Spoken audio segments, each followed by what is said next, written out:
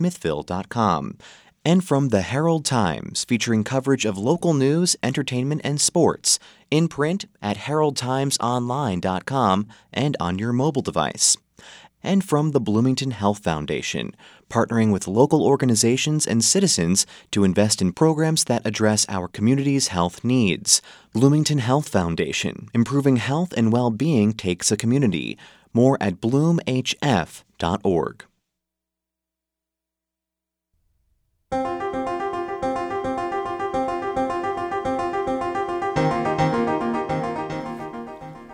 Hello and welcome to Noon Edition. In the last decade, the number of students borrowing money has nearly doubled, from 23 million to 43 million borrowers. Last year, 69% of students took out student loans. Student loans are the most common form of debt used to finance education for both students taking on their own debt and for parents and grandparents financing the education. 20% of those with outstanding student debt were behind on payments in 2017. Federal law does require that students receive some form of counseling to help them understand how much debt they're taking on, but the instruction is usually done online, and a lot of times it's hard to follow. Schools in Indiana and across the country are trying to remedy this by offering financial literacy programs. Indiana University credits its program Money Smarts with lowering its total student loan volume by 17% from 2011 to 2015. Today on Noon Edition, we're discussing student loans and financial literacy. Emma Atkinson, our education reporter, is co-hosting with me today. Our guests today include Troy Montanet, the executive director of Indiana Education Savings Authority. We have Jim Kennedy, the associate vice president for University Student Services and Systems. Phil Schuman, the Director of Financial Literacy for Indiana University's Money Smarts program, and Doug Ummel, the Financial Advisor for Wellington Investment Advisors. You can join this week's show by calling 812-855-0811, or you can tweet at us at Noon Edition. So thank you all for being here today. So I'm just hoping we can get the conversation started by talking about this concept of debt and how it's changed over the last 20 years. Maybe, Jem, you can get us started? Sure. As you know, there's more and more students that are using student loans to finance their education. So we have made an emphasis on getting students educated about their debt. And it's amazing. This has been going on now for almost 10 years. President McRobbie here at Indiana University made this emphasis. We knew it was going to be a big issue for students and their debt. So we've taken a big approach on this. 3 different things we've put in place. One is we wanted to start financial literacy, and Phil can talk more about that in the Money Smarts program. The second thing we wanted to look at was financial aid. All our business processes around financial aid, what we could do. We put in place this debt letter, as you were talking about, just the overall information that students get about their debt. And the third thing was an emphasis on finishing in 4 years, taking 15 credits per semester and getting out in 4 years. And those 3 initiatives together, I think, have really had a big impact on our students. The last thing we ever want to see a student do is leave the university with excessive debt. We think student loans are a great way to finance your education, but we want you to leave and be able to pay those loans back. So with those 3 initiatives, we've had great success. You mentioned some numbers, but actually our most recent numbers, we're down about $126 million over the last 6 years, or 19%. We have our student debt. We have basically more and more students that are taking lower amounts of student loan debt, that are asking a lot of questions about their debt. So that has been our big objective with these 3 initiatives, and so far it's been very successful. Can you talk a little bit more about Money Smarts in particular? Yeah. So, we started Money Smarts back in 2012 with the idea to kind of supplement these financial aid changes, this Finish in 4 initiative. The university can do what we can do to kind of lessen the cost for students, but then also put some of the decision-making processes back in the students' hands and have them make, more or less informed financial decisions to help them, to navigate their costs and hopefully make their degree more affordable. So we've built a few different things. Number one, we've built just our website, moneysmarts.iu.edu, which basically serves as our 24/7 portal to all things financial wellness when it comes to student finances. So students can go there, search by topic, figure out what it is they want to learn, and go that route to kind of navigate, the appropriate topic for them at that point. We've also launched what's called our IU Money Smarts team. So it's a peer-to-peer education model where we have a team of, depending on the year, 10 to 15 students that are trained to talk to other students about their financial situations and help them figure out what might be the best course of action from them. They don't necessarily say this is what you should do or this is what you should do. It's more like these are what your options are. These are the resources that you could go to on campus to help you figure out as well. But it provides that opportunity for somebody to talk to another student that they feel has been in their situation before. Another big initiative that we launched was a couple years ago. We built our own financial literacy platform called Money Smarts U. So basically any student at Indiana University can log into their Canvas account, so basically the learning management system here at IU. They can go in, and we've built 21 courses on personal finance that students can take. The first 14 that we built were based on demographics. So there's like a course for first-year students, second-year students, third year, fourth year, et cetera, et cetera.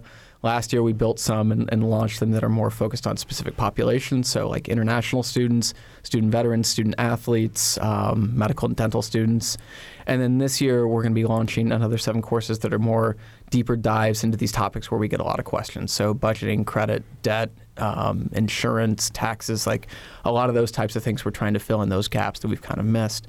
But really, I think the combination of the things that we've done, the financial aid end, our end, I think we've really done a good job of kind of changing the culture of getting people to ask more questions about their personal finances. Are those things available to parents too, or is this all specifically geared just to students? So any of our resources are available to parents as well. If they, we actually build a specific parent course in our Money Smarts U, just because we do see a lot of parents either, are somewhat ignorant of some of the decisions they have to make in school, or they just don't know. So we wanted to make sure that we were educating them as well, because I know that they're a big part of these financial decisions too. Yeah. And Doug, I want to get you involved there. If you can just talk about, as a financial advisor, and given the way sort of college debt has changed, have you seen more folks coming to you for help on how to navigate this? Well, certainly, yeah. When I started in this business 20 plus years ago, there really wasn't nearly the crippling debt load that a lot of students come out with now. It was more the kids that needed a little bit extra to get to school kind of thing that took the student loans out. And now I think the last statistic I saw is the average bachelor's degree grad takes 21 years to pay off their loan. And that's just ridiculous. I mean, that handicaps you, hamstrings you for life. And so what we really do is try to talk through with both parents and students how to be reasonable and rational about the amount of loans you're taking out, and also other ways of paying for school, other ways to leverage dollars, which Troy can talk about with the 529 stuff. But there are other options, but you can't just go into school like a lemming of, well, everybody does this and this is what we need to do, and so let's just take these loans out. I guess that's what we do. No, that's not what we do. Debt actually does hurt you, and debt's an enemy. It does seem like loans, though, that's just something you assume you will have to take on now. It's not really a matter of will I have to take it on, it's how much.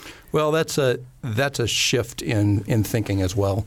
That doesn't need to be the case. And now getting through school without loans takes commitment, takes hard work, and takes doing things your friends don't do. But it is absolutely possible. Okay. Well, then, Troy, if we can get you involved in the conversation now, I want you to just basically explain, first of all, what a 529 plan is. Absolutely. Really happy to talk a little bit about that and the program we administer at the IESA here in Indiana called College Choice 529. 529 plans, it's named that way because it's a section where college savings plans are nestled in the tax code, kind of like a 401k or similar plan is for retirement. And basically, 529 plans allow folks to set aside post-tax dollars that can grow tax-deferred, and then earnings on the investments actually become tax-free at the point of withdrawal. And it's really great because the use is just so broad. This isn't just for tuition. It's for room and board, books, fees, qualified expenses, computers associated with higher education. And they're not just available to be used for traditional higher education either. Not necessarily the limestone buildings of IU or red brick buildings of DePauw University where I went, These can be used for any institution that's eligible to receive federal financial aid. So a lot of two-year community colleges, career, technical, and vocational programs. The potential use is just really broad. And additionally, 33 states around the country offer upfront state tax incentives to contribute to the home state program. And in this case, listeners of this program are fortunate to live in the state with the most generous of these tax incentives in the country. You can actually get a 20% state tax credit worth up to $1,000 every year to contribute into your College Choice 529 account. And then again, you get all the long-term benefits of tax-deferred earnings and tax-free withdrawals. So it's really about starting as early as possible, saving as much as possible or as much as you want, and kind of right-sizing your savings, I think. As Doug said, student loans aren't an inevitability, but if you have to take them, I think it's best to limit them as much as possible and take a reasonable amount, right-size the amount of loans that you can probably afford to pay off with whatever higher education credential you're going to get. But we are so fond of saying that every dollar saved now ahead of time within a tax-advantaged vehicle like a 529 is a dollar and then some, not borrowed and paid back later on, decades down the road in most cases. Okay, great. Doug, I see you shaking your head at that. Can you tell me a little bit more from your perspective about why that rings so true now? Well, yeah, I mean, Emma, you just need to save, and doing so in a tax-free manner like that, plus what a lot of people don't realize is a tax credit is very different than a tax deduction. So when Troy talks about a 20% tax credit, that means if you put $5,000 in, you save $1,000 on your state taxes. It's not a deduction that's subject to income limitations, et cetera. And grandma and grandpa can get that deduction, aunts and uncles can get that deduction, mom and dad can get that deduction. So yeah, it's fantastic. And Troy, you can actually speak to the expansion of the program through the last tax law through K through 12 as well.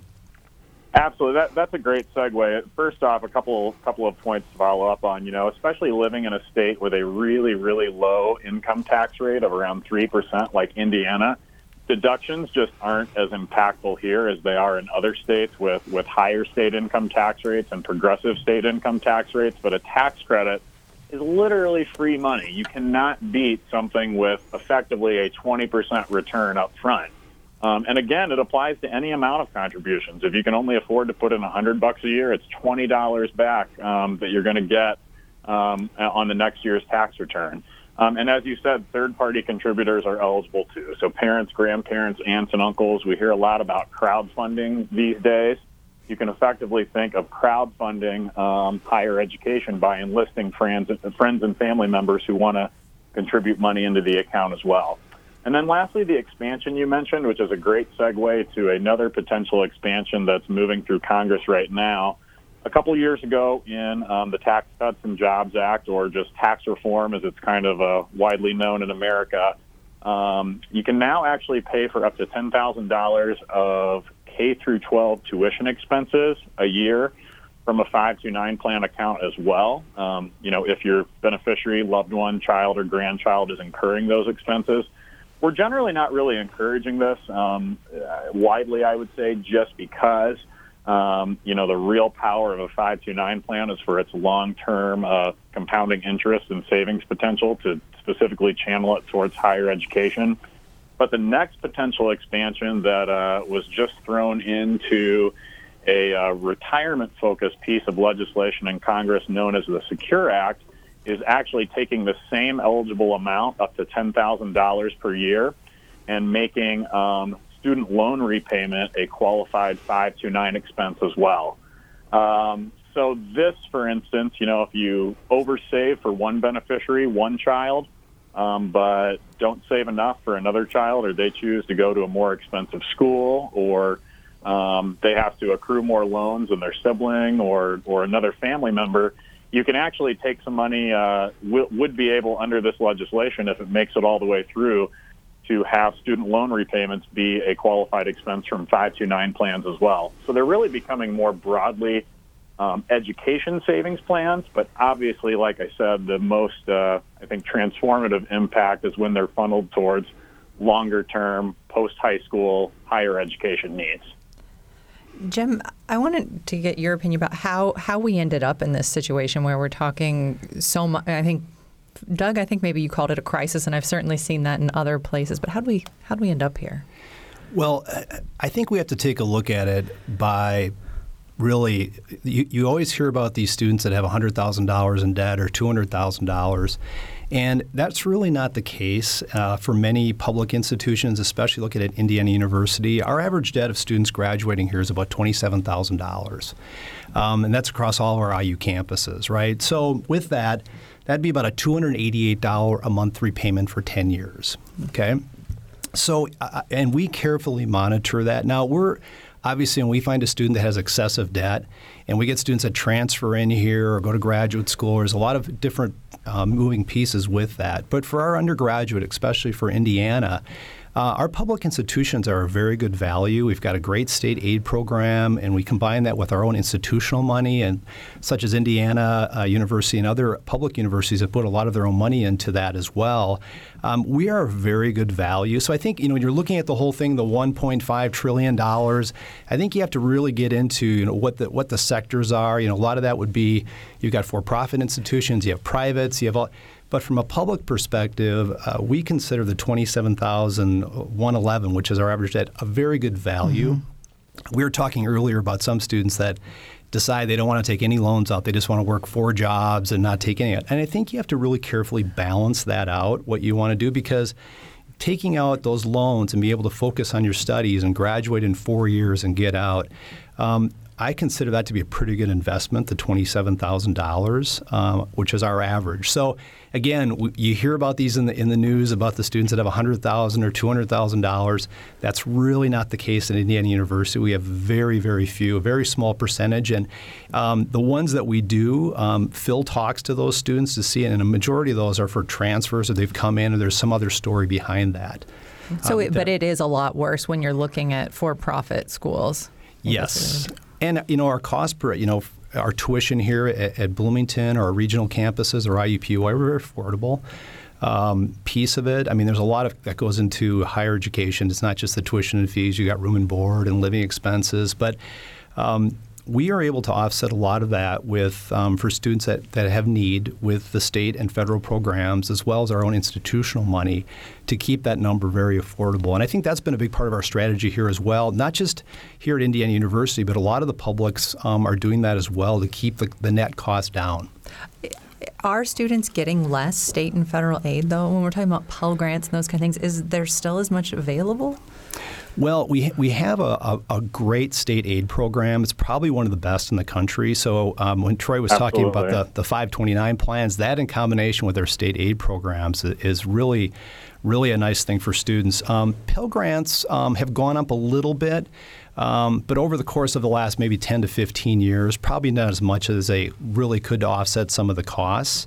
So what's happened a lot with that here at Bloomington is those have been offset with some of our own institutional aid programs, such as the Pell Promise and the Covenants and things like that, to really help keep the cost down. So to answer your question, I think you really have to pull back on that big number. Obviously, again, we're horrified when we ever talk to students that have excessive debt and they've come in here and they've made some decisions.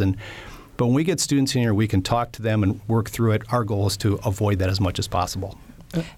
Jim is absolutely right. He mentioned state aid programs, and I read a study recently that actually post-recession, Indiana is one of the few states where state-based aid like that.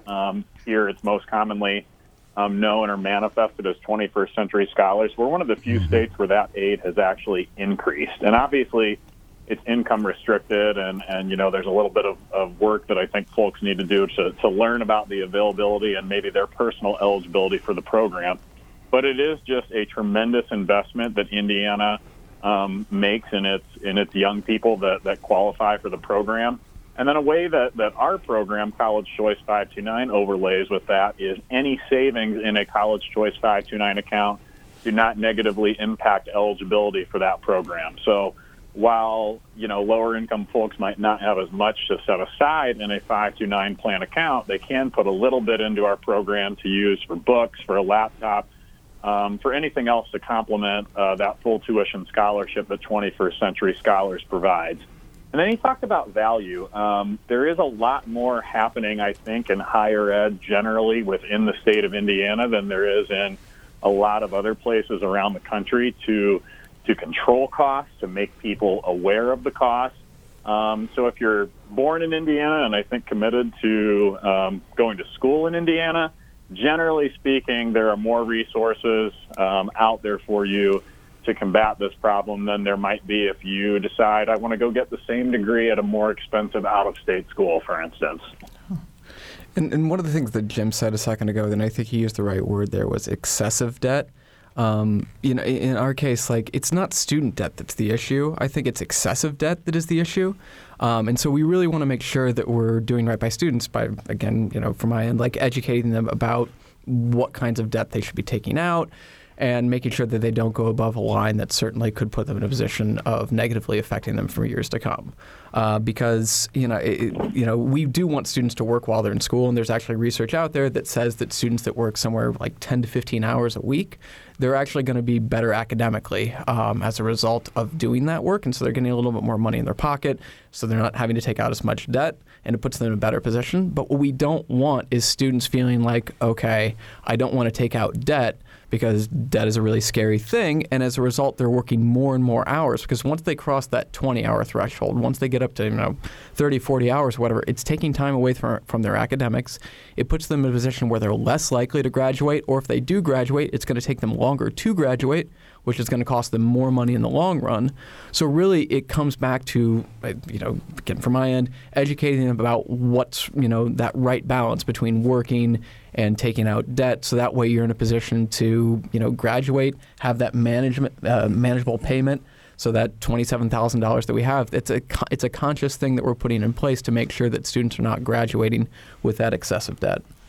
And I would also echo, too, the completion and on-time completion is so critical as well, because a significant portion of people that default on student loan debts are actually defaulting on amounts of like $5,000, $10,000, because they weren't necessarily well prepared for how much college was going to cost, and they get a semester in or a year in and are kind of struggling to acclimate in one way or another, and they get a little shocked by the sticker price of college.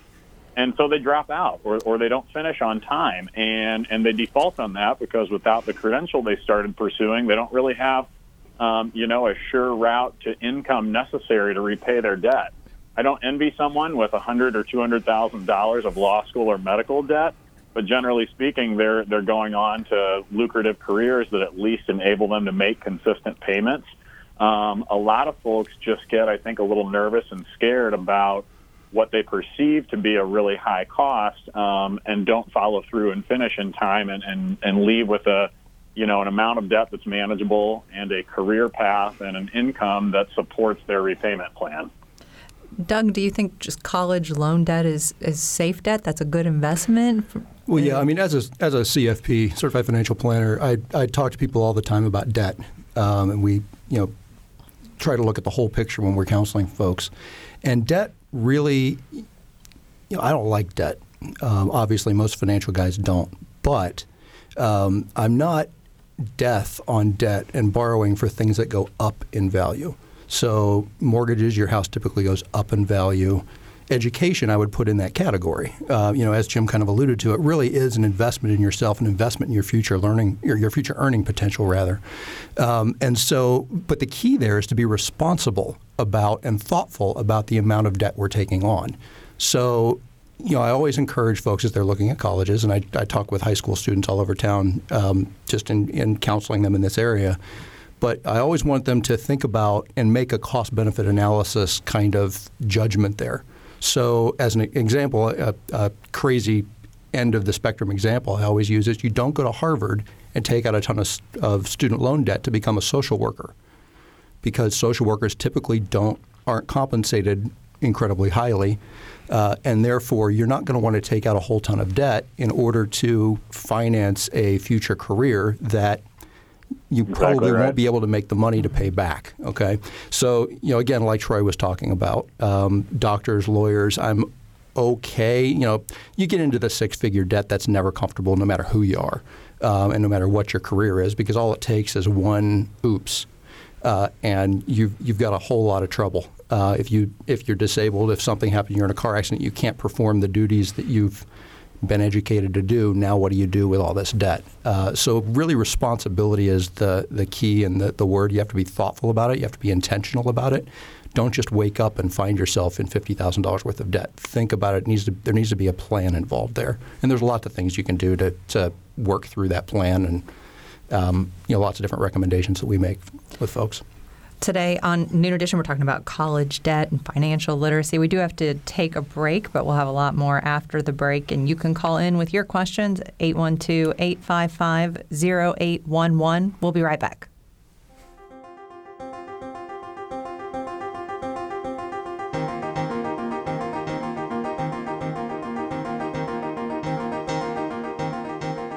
From the Milton Met studio at IU's Radio TV building, this is Noon Edition on WFIU. WFIU News covers South Central Indiana and the state throughout the day at WFIUnews.org and on Twitter at WFIU News. You can watch unfiltered video of breaking stories on Facebook Live, and you can get a digest of all the day's top stories delivered to your inbox each afternoon. It's a free and easy way to stay on top of the headlines, plus the in-depth audio, video, and print news stories you can't get anywhere else.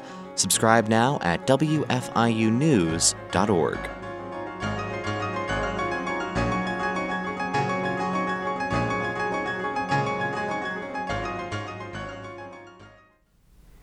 Welcome back to Noon Edition. Today we're talking about student loans, debt, and financial literacy. We have a great panel of experts here to take your questions, and also you can just listen and enjoy the conversation.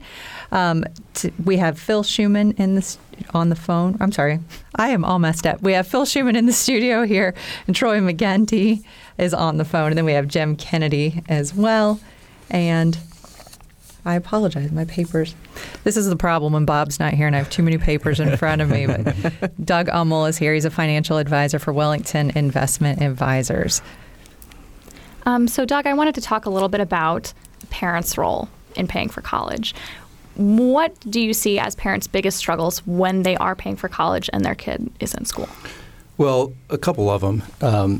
Emma, I'm the father of 6, and so this is a personal thing to me right now. Down from 17 down to 3, so the next 20 years of our life is going to be consumed with trying to answer this question. And as I talk to parents, the first thing I always kind of talk through with them is, just because you gave birth to these children and raised them does not obligate you to pay for college. So that's the first thing. There's this feeling of I have to do this in a lot of cases, even if it means sacrificing my financial stability, my retirement, my long-term goals and planning. And there are many, many, many ways to get through school. Lots of different options and thoughts. But as parents, I think the best way you can do that is encouraging your children to be responsible and then walking them through the different steps. And I know that there's a lot of there's no difference between men and women, but there are between boys and girls from experience. Having boys and girls, boys are typically not as on it when it comes to looking through school, and there are exceptions to everything. But my son's basically like, oh yeah, school. That's a couple of years from now. We'll deal with that later.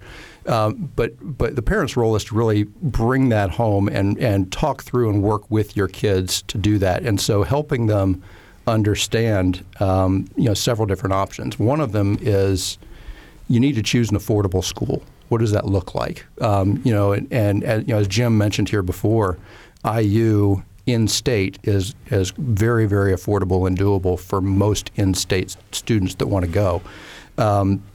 But you look at scholarships, you look at grants, you look at aid. I encourage parents to work with their kids to make a part-time job out of applying for scholarships. There is money everywhere out there. You just have to look for it. You don't just walk out the door and somebody hands you a scholarship. You actually there's work involved in doing that. But there is money in a lot of different places. So treat it like a job. The internet's your friend. Google, and then do it again a month later. Stuff shows up all the time on that kind of thing. Look into the 21st Century Scholars Program for listeners that are Indiana state residents, which most of our listeners are here. Scholars.in.gov is the website there. So get on that, look at that. That needs to be done when the kids are in junior high, actually. So 7th, 8th grade, parents of elementary or middle school children, look into that. That's a fantastic opportunity and option there as well. Working during school is certainly something that I think most of us here on this panel probably did when we were in school. There are jobs where you can do quite well. I was just actually downtown, ran around the corner to grab something to eat, and walked into a little cafe that 2 IU students opened downtown right off the square here. A sophomore and a junior opened this little cafe. That's probably on the extreme end. That's great entrepreneurship, et cetera. But you can make money when you're in school. Just because you're studying doesn't mean you're completely incapable of working. One to just add on to Doug, and I know what you're talking about with the parents' perspective, and I don't think parents won't ever get in a situation where they're sacrificing their retirement or things like that. Absolutely. But there really is a partnership here, especially for dependent undergraduates, and it really is between the family, it's the state, it's the federal government, and it's also the institution to kind of work together on those different sources of funding. Obviously, parents that have substantial income have, when they fill out the FAFSA or the free application for aid, there's an obligation there to contribute part. And what happens sometimes, unfortunately for students, is parents have not planned for their kids' education, and of course then the students get saddled with a lot of debt, which unfortunately they shouldn't really have. And we understand everybody has a different situation. There's hardships, things happen to people, but as they're going through, I think it's really important to start that planning process really early on. And we've tried to put more tools out there, and Phil's done a great job of putting that so people can take a look. Because if you don't really talk about those things and figure out, then what happens, because we do have students that come here that walk in the door the first day and say, here I am, I want to figure out how I'm going to pay for this. And it's like, that might have worked 30 years ago, but now it doesn't work anymore. So you really have to have that down before you walk. You get here and really a plan. Yeah, and we actually build something called the Uncomfortable Guide to Planning for College that we built for parents to have that conversation with students. Because one of the things we see is that, kind of Jim said, like students walk in the door and they're like, okay, we'll figure this out. Well, no, this conversation needs to be happening several years before students graduate from high school. Yep. And it's definitely an awkward conversation, because we don't know what direction it's going to go. But every student needs to know what their responsibility is going to be when they walk in the door, how they're going to pay for college, and whether or not that means their parents are going to help them out a little bit, or if they're not going to be able to help them out at all. They need to know that so they can figure out what their plan is going to be from there. Yeah, and let me interject here. When I said they're not obligated to pay for it necessarily, that does not imply that they're not responsible. Right. The parents need to be responsible and take the responsibility to help their kids think through this stuff. They may or may not be able to contribute themselves financially, but that does not negate their responsibility to walk through this stuff with their kids and help them understand and work through that in a responsible manner. Absolutely. So before the show, we were talking a little bit about older people and how that's the highest group, that's the largest growing group that's now defaulting. Why is that happening? Are they borrowing against their retirement or Well, I think it's back to the responsibility conversation. There needs to be a thoughtful and rational and rooted in real life understanding of the debt that you're taking out and what you're doing. So what is the benefit going to be in the future versus what obligations am I taking on right now?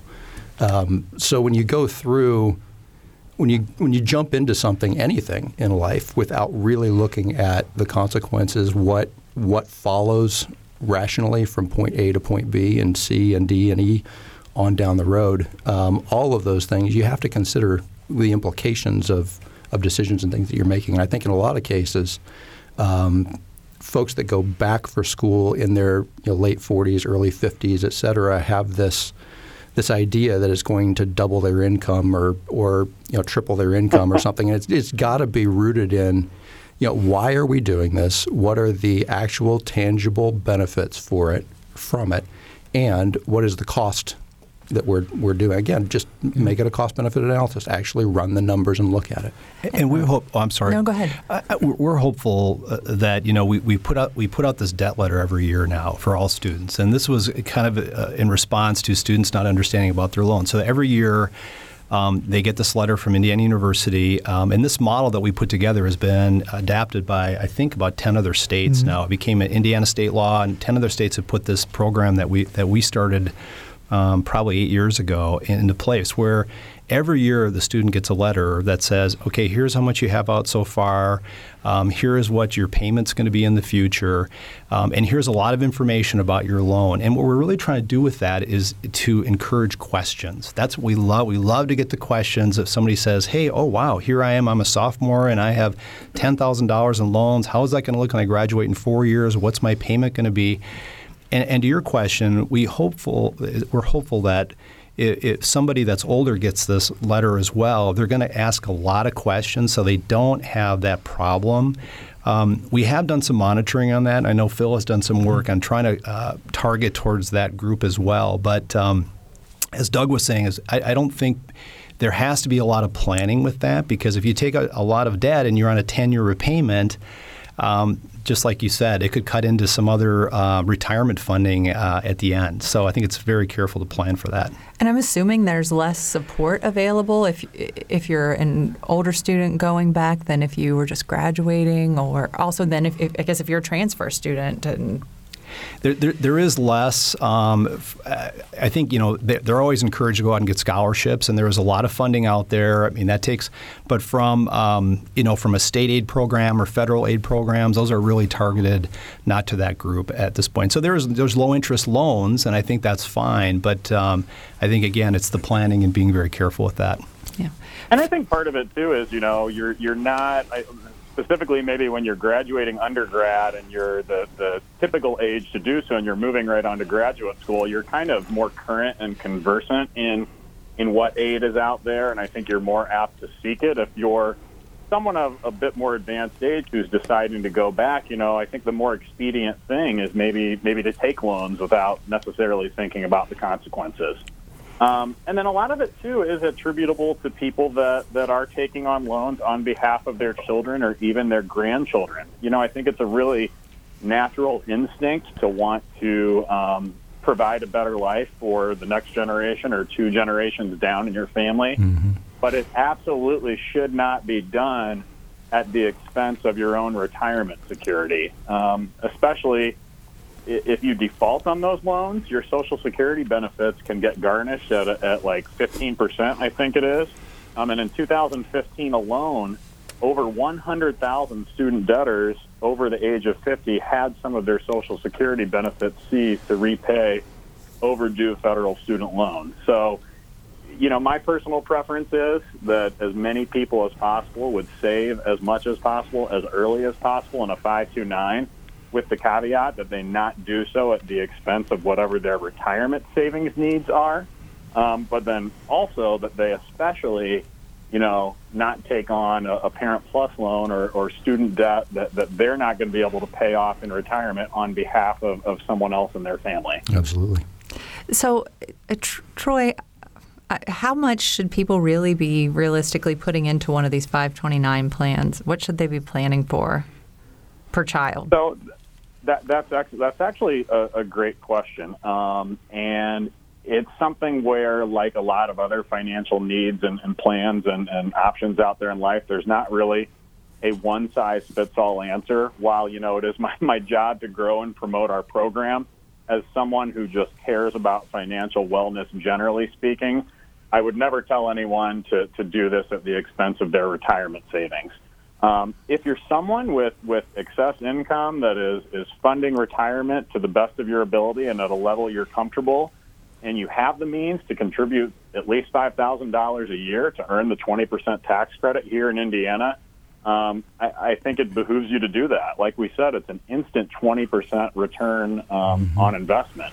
There are lots of calculators out there online that can help you kind of right-size your savings for certain types of education. Like if you just say, I'm going to commit to funding a 4-year public in-state education for my brand new baby now, 18 years from now, there are tools out there that can tell you, here's about what you need to save.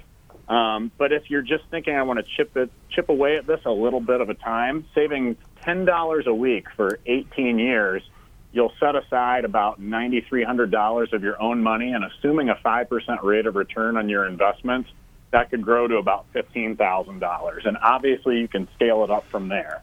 And $15,000 is better than zero. It's just about starting earlier and making a consistent plan of investment over a long period of time. I want to ask you, Phil, if you ever have to have the conversation with people, somebody who comes in with $9,000 or something for a 4-year degree, do you ever have to say, this isn't going to work?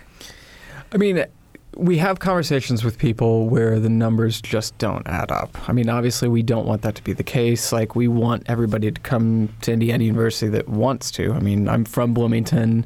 I have a degree from IU. I love this town. I love this university. Would love to have everybody have that same experience that I've had over my life. But if the numbers don't add up, and really, I would say this is more true of like out-of-state students, like the out-of-state students that are trying to pay out-of-state tuition to come to IU. If those numbers don't add up, like there are great in-state institutions at every state in this country.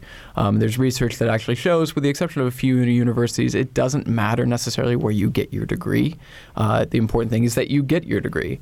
So really what we want to see people do is, focus on their finances, figure out what makes the most sense, what they can afford. And if the numbers add up for them to come to Indiana University, fantastic, wonderful, we want to have you here. But if they don't, that's okay. Go to the university that makes the most sense for you financially there. Still root, be a Hoosier in that regard. That's totally fine. Again, love to have you. More fans. Yeah, we'll always have more fans.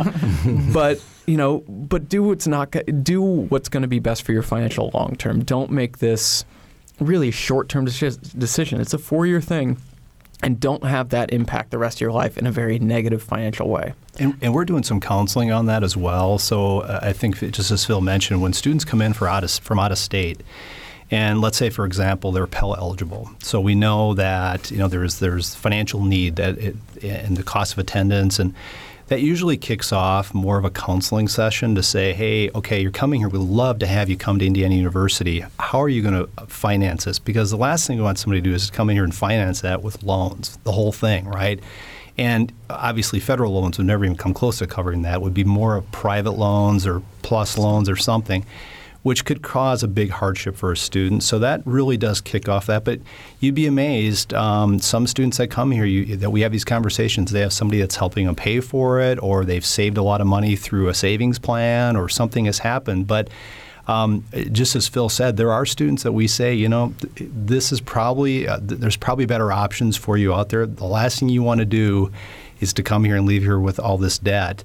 And I think we've had good success with that, those conversations, especially in the Money Smarts area, talking to those students. Yep. I read some. I'm sure this is a big part of. Oh, sorry, real quick. I'm sure this is a big part of like Jim's debt letter and Phil's individual counseling efforts and everything too. But we've talked a lot about appropriate borrowing. Borrow for really core expenses. Don't take an exorbitant loan for living expenses at, like, say, the fanciest off-campus apartment or whatever, groceries or things someone needs. Those are the types of expenses that I think are best covered by, employment income or other streams of income. Don't just borrow as much as you can because someone tells you can borrow that much. You might not necessarily be able to afford the payment later on. Yeah, and one of the things that we always tell students, and granted, obviously there are circumstances where this can't apply, but we always tell people, work during the summer to fund your educational expenses, work during the school year to fund your social life. Because one thing we don't want to see students do is borrow for their social life. So if they have, and this is a great exercise in budgeting too, if they are working X number of hours, we always like to say put 10% away just into savings, just so you have that for a rainy day, whatever you want to say there. but then the rest of that money can fund your social life, perfect. Then all of a sudden you're working off of this budget that's going to help you or help avoid you go into debt, whether or not it's more student debt or if it's credit card debt because you don't have the money in your bank account to pay for it off the bat. Like that seems to be a good way of funding your college experience. I've read in a lot of places that there's this worry of creating a sort of a larger divide between the haves and the have-nots because of students who do have need and Pell Grants don't cover it all. It's figuring out how to close that gap. How has IU sort of helped prevent something like that from happening? Well, we have a lot of our institutional aid that will then kick in and cover it, especially for Pell-eligible students. There are other programs. There's the Pell Promise, which covers the costs up to the full tuition. We work with the state aid programs, and then we have the Covenant, the 21st Century Scholar Covenant, where we also cover other expenses with institutional aid. So we do a lot of work with a population with need to make sure that there is options available and to make sure that they can graduate without excessive amounts of debt. So I think our biggest population probably are the students that don't qualify for the federal aid or the state aid. And that's where I think it's so important for the planning and the savings, because those families that come in with, probably an income of maybe over $60,000 or $70,000, they're not going to qualify for a lot of these grants. It's going to be a lot of loans or their own payments they're going to be making on the tuition and other pieces. So that's where I think the planning really is important when you're coming in. Because the other thing that is important is the scholarships. And getting out there and searching for those scholarships, the students that really spend a lot of time doing that usually have pretty good luck getting something. There is a lot of resources out there, but it's very time consuming. We offer quite a few at Indiana University, automatic scholarships and others, but otherwise going out and talking to people in the community, applying for these, looking at different ways, the majors you're going to be in, and working that, it can be a pretty time-consuming piece, but a lot of students have great success with that as well. And Doug, when do these loans start kicking in? If you do have to take out loans, when do you have to start repaying them, and should you get them deferred? All these different. Yeah, well, typically upon graduation or shortly thereafter, you're going to begin to have to start repaying the loans, and that is, we've talked about, the average student takes 21 years to pay off their loans. Dave Ramsey talks about how you don't want to have student loans around so long you think it's a pet. That is not, that's not the ideal way to do it. And, as we're talking with folks about that kind of thing, you need to attack those loans, get them taken care of, get them paid off, if possible, 3-4 years. Really go at it hard.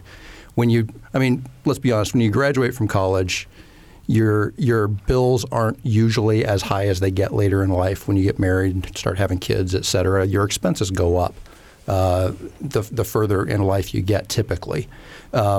And so when you get out of school is when you typically will have some disposable income. So as you look at paying off some of those loans, one of the first and most important things you can do is just, like was mentioned here before, get on a budget. I know it's like the bad 6-letter word, budget. But the reason we have, and I tell people this all the time, the reason we have a budget is so that you don't feel bad for doing things. Because every time you go out to eat, if you're not on a budget, you feel guilty for it. I really shouldn't be doing this, but okay. Whereas if you have a budget, this is the amount of money I've got in food. It's the end of the month. I've got $400 in my food budget. I've only spent $300. I can go out to eat guilt-free. It's there. It's in the budget. That's fine. That's the purpose of a budget, not to keep you from doing things, but to give you permission to do things, okay? So get on a budget and pay more than the minimum payment on the student loans. They set the minimum payment there, but that's not the recommended payment, okay? That's the minimum payment. You should be, if at all possible, paying 2, 3, 4 times the minimum payment if you at all possibly can.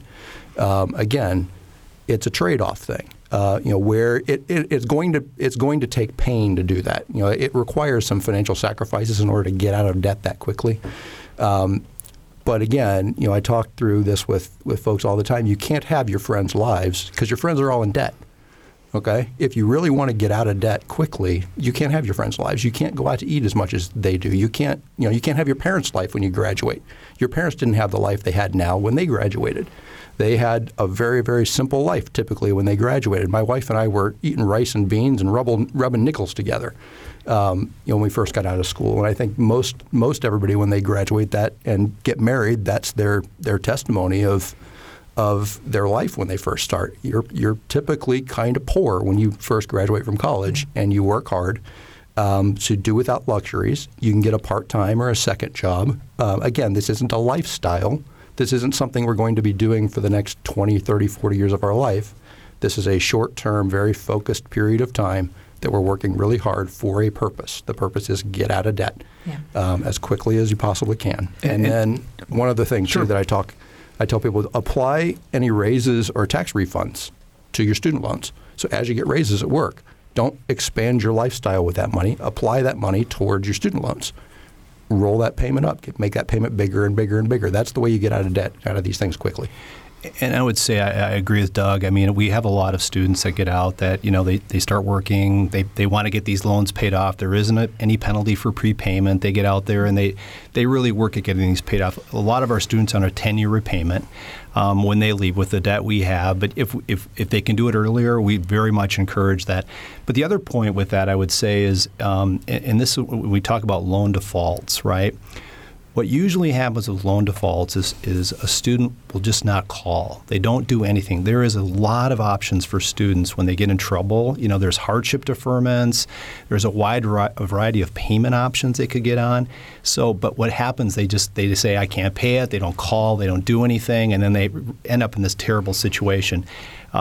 So that's another thing we work at a lot with IU is we contact those students when they get past due and say, hey, listen, you don't want this to happen to you. You want to call your lender and work through arrangements. So we've had some great success with lowering our default rates with that as well. So communicate early. Unfortunately, we are out of time. We've a lot of good tips. So thank you all so much for all the information today. That's all the time we have for Noon Edition. I want to thank our guests, Jim Kennedy, Phil Schuman, Troy Montanet, and Doug Ummel. Thank you all. For co-host Emma Atkinson, producer Benta Bouthier, and Kathy Knapp, engineer Mike Pashkash, I'm Sarah Whitmire. This has been Noon Edition.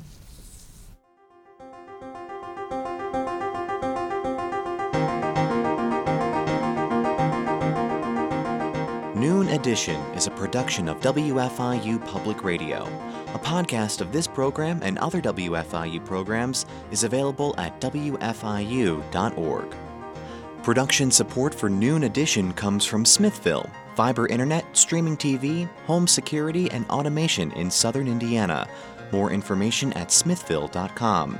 And from the Herald Times, featuring coverage of local news, entertainment, and sports, in print at heraldtimesonline.com and on your mobile device.